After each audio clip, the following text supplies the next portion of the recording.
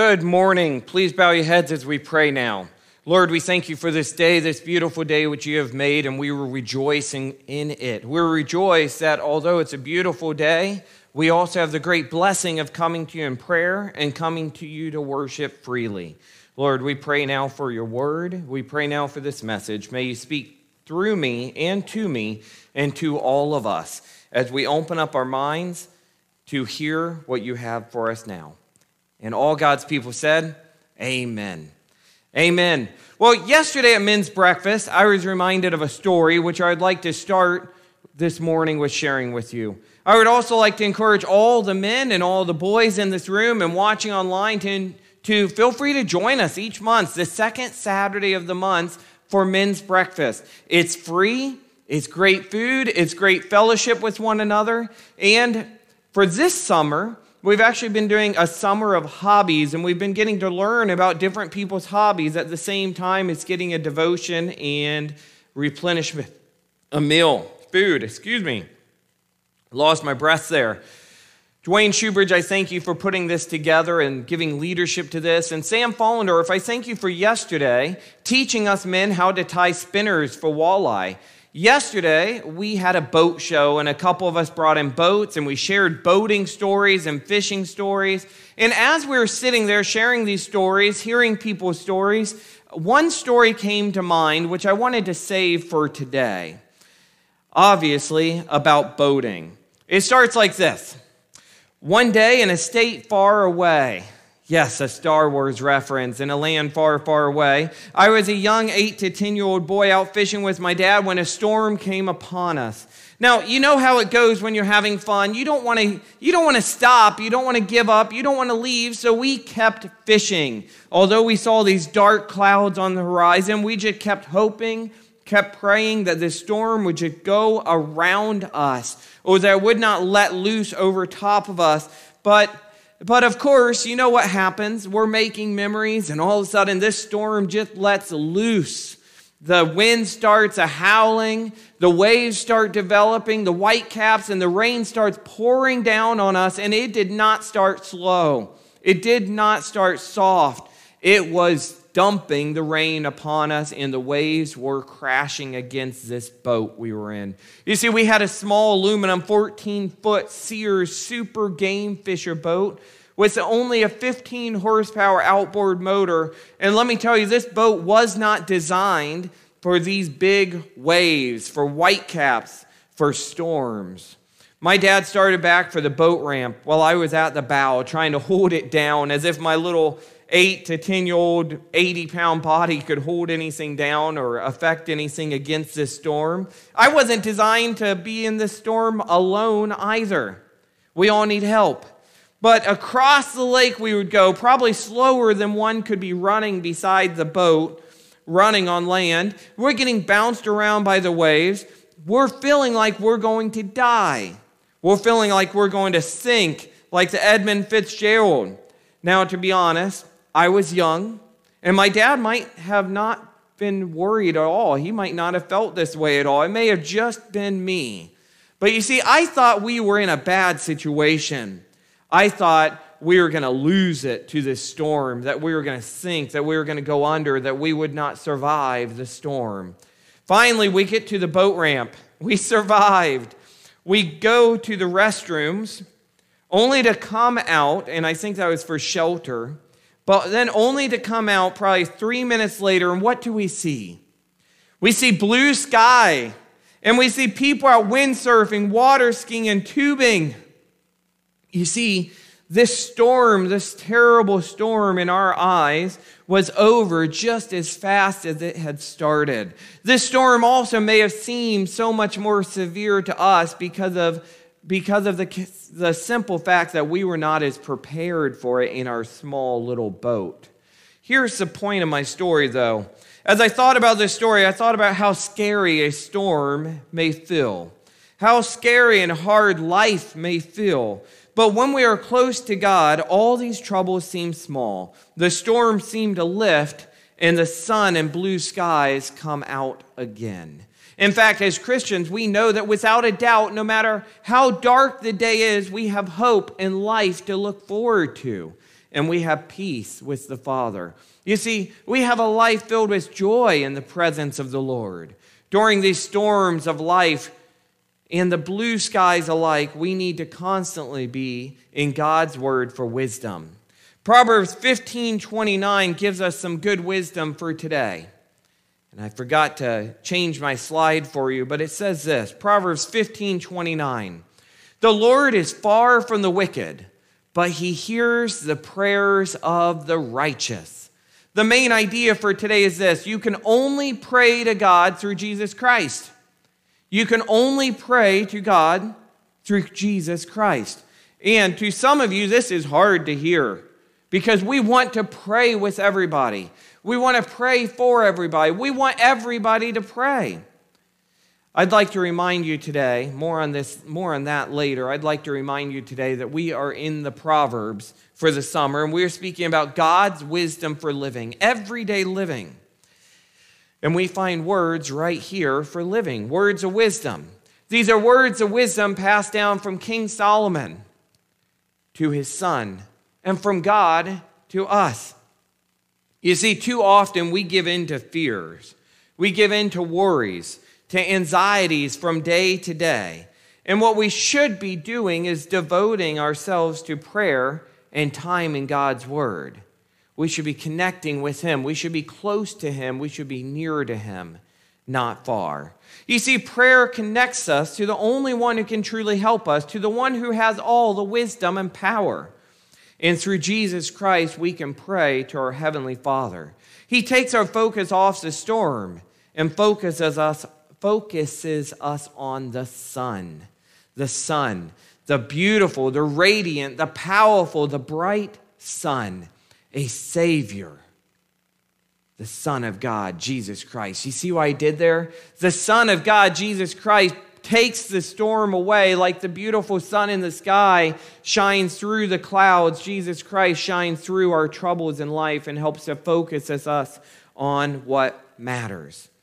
We do not need to worry when we submit to God, when we follow him, when we trust in him. He will lead us, he will hear us, he will guide us and provide for us.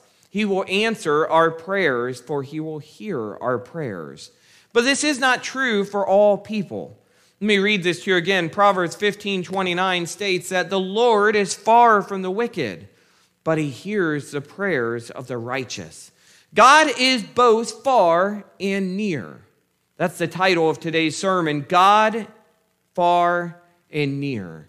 God far and near. God is both far and near. And this proverb today helps to point out that there is a right way to pray to God and to be heard, and this is by living righteously according to his words and through Jesus Christ. So who can pray to God? That's a natural question for all of us. And according to this scripture today, only the righteous can. The righteous. Through Jesus, we can pray. Excuse me, I should take a drink of water.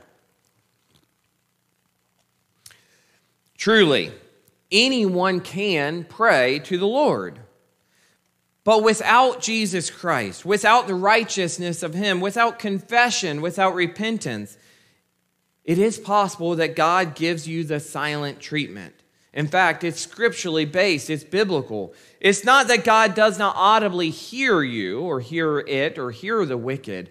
God hears the words of all, for he is all-powerful, all-knowing, and ever-present.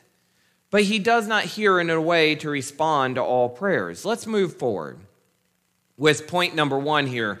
God is both far and near. Point 1, God is not far from the wicked in a local sense. God is not far from the wicked in a local sense. You see, the wicked man upon the face of the earth lives and moves, although by his own selfish desires, he is always in the presence of the Lord. He is never far from God. He is simply and tragically ignoring God's presence, God's plan, God's will. You see, the wicked lives near to God in a local sense, for God is always near to us. and that's in Acts 17:27. God is always near to us. But I'd like to read this whole scripture to you from Acts 17:22 to 30, which says this: Men of Athens, I perceive that in every way you're very religious. For as I passed along and observed the objects of your worship, I found also an altar with this inscription, to the unknown God. They were trying to worship anything and everything, even the unknown God, for they wanted to try to be right in the eyes of any and all gods. But there's only one true God. And he continues here, what therefore you worship as unknown, this I proclaim to you. The God who made the world and everything in it, being Lord of heaven and earth, does not live in temples made by man. Nor is he served by human hands as though he needed anything, since he himself gives to all mankind life and breath and everything. You see, our God is in everything, for he gave breath to everything. He created all things, but it goes on. And he made from one man every nation of mankind to live on all the face of the earth, having determined allotted periods and the boundaries of their dwelling place. But listen closely to verse 27 as it relates to my point here, that is, God is not far from the wicked in a local sense, that they should seek God and perhaps feel their way towards him and find him. He is actually not far from each one of us. For in him we live and move and have our being, as even some of your own poets have said, for we are indeed his offspring. Let me continue to read here. Being then God's offspring, we ought not to think that the divine being is like gold or silver or stone, an image formed by the art and imagination of man. Verse 30, the times of ignorance God overlooked, but now he commands all people everywhere to repent, because he has fixed a day on which he will judge the world in righteousness by a man whom he has appointed. And of this he has given assurance to all, by raising him from the dead. You see, God is also near the wicked in a local sense, in that he is near to them as they each will be personally judged for the ignorance and continued sinful actions. God is also near to the wicked in a local sense, how he is always present and awaiting their repentance. But without repentance and total submission to him, the wicked shall perish into everlasting torment. These are the so-called wicked who are far from God. Point 2, God is far from the wicked in a moral sense. God is near them in a local sense, but God is far from them in a moral sense, or in one sense. You see, there is often a wide moral distance between those who are locally near to one another. Just because you're in the presence of a person doesn't mean you're really paying attention to that person, doesn't mean you're hearing that person, doesn't mean you're helping that person. For instance, one illustration I found says the father who lives and toils for his children and eats with them at the same dinner table may be as far from them morally as he is nearer to them locally. Proverbs 15:29 speaks of the Lord being far from the wicked. And the reasoning for the distance is their wickedness, their ungodliness, their sinfulness, them cherishing selfish desires over the ways of God, their lack of confession and dependence upon him. God has one view of life, and the wicked ungodly have another. They do not listen to God, and therefore God does not listen to them. Without the righteousness of Christ and following him, the wicked are forever far from God and are not heard or answered unless it goes along with God's already ordained will and plan. They must yield to God or be forever far and apart from him. To start to summarize these 2 points and to move on about the wicked and move forward to the righteous, I want to say this. You see, God is near locally as God is never far off from the sinner's cries of repentance. He is also near in the way that judgment will come to him. But he is far from hearing and helping the wicked. Without the righteousness of Christ, one could not be further from peace, from hope, and from help. The Lord is not with the wicked in a crisis as he is with the righteous. Isaiah 59:2 says that their iniquities separate them from God, and their sins hide his face from them so that he does not listen.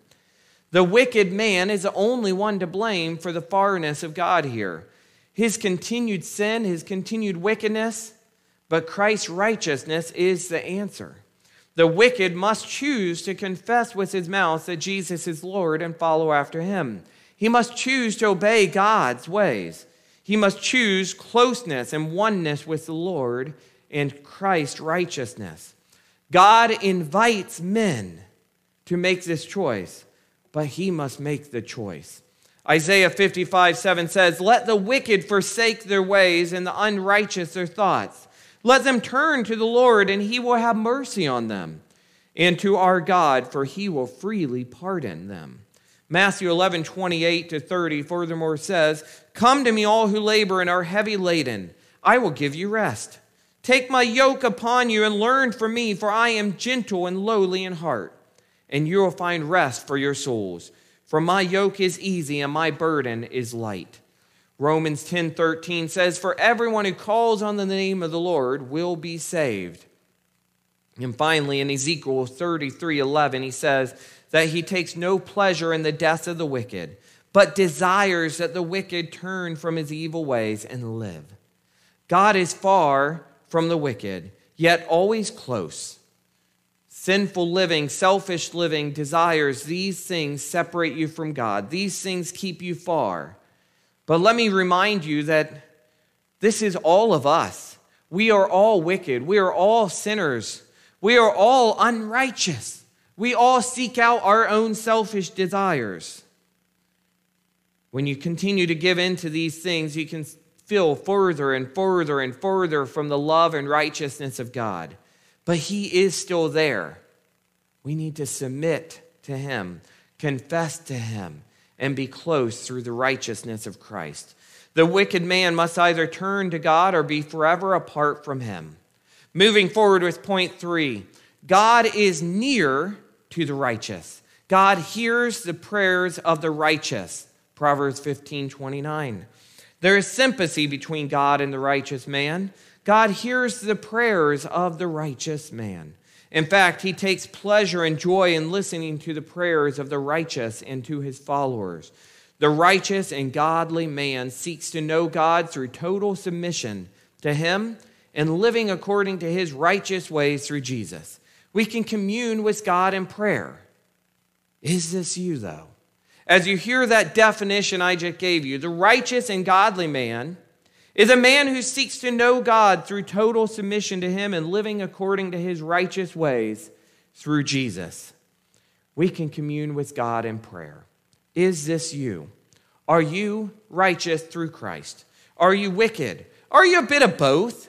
Ponder these thoughts. I think really we all are a bit of both. But God sees us as righteous through Christ's blood when we submit and confess to him. Are you submitting to him and his ways? Are you trying? Are you confessing and repenting? Or are you trying to do things on your own, by your own power, by your own ways, or the worldly ways? Every day we have a choice. How will we live? Through Jesus, we have an intimate and personal relationship to the Father in heaven. He gives you his ear and he listens to our prayers. He saves and he gives freely of his divine wisdom, strength, and presence. God hears our prayers before we even speak them because he knows you intimately and sees into your souls and the desires of your heart, long before you've even thought of these prayers or expressed these desires. God hears the prayers of the righteous before they even open their mouth to pray. Just as God is near to the righteous man hearing his prayers, the righteous man should always be seeking to be nearer to God and opening his ears to hear him. God is both far and near. God is near and far to the sinner, the wicked, the ungodly. God is also near to hear his righteous children. Are you following him? Is he hearing you? Would you like someone to talk to this morning? I encourage you to come talk to me.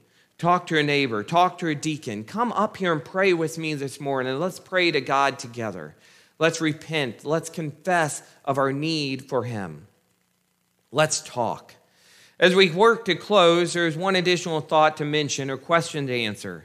How should one pray to God? How does one prosper? And to this I say we must humbly confess. Proverbs 28:13 says, whoever conceals his transgressions will not prosper, but he who confesses and forsakes them will obtain mercy. Guys, I understand it's hard to confess, especially to confess openly, to confess in front of your brothers, your sisters, your family, your loved ones, your friends. Sometimes it's easier to confess to a stranger. Sometimes it's easier to confess to a pastor. But we need to most importantly confess to God. And then, yes, you should confess to your brothers, your sisters, your family, your parents, your friends.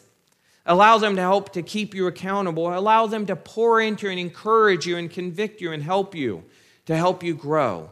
God intends to use the people that he's put in your lives to help you. Find God's ear through Jesus today. Prosper and obtain mercy through Christ Jesus as Lord and Savior over your life as you confess and repent and humbly come before God. According to God's word, Christ is a mediator to the Father on our behalf. God hears us through him and his righteousness. David Platt once said, if you want to be heard by the King of the universe, then come humbly as a sinner and plead the mercy of Christ. Have you done this? Have you come humbly as a sinner and pleaded for the mercy of Christ to cover your sins, to be heard by the King of the universe? Have you asked for forgiveness? Let's do it today. Let's pray together today. Let's talk to God and be heard. I close with this thought. You can only pray and be heard by God through Jesus Christ. Humbly come before him, confess, and repent. You see, prayer is a privilege. It is a great blessing and one which we earn, but not based off our own works. It is by the grace of God and the work of Christ and his mercy. Let's close in prayer now.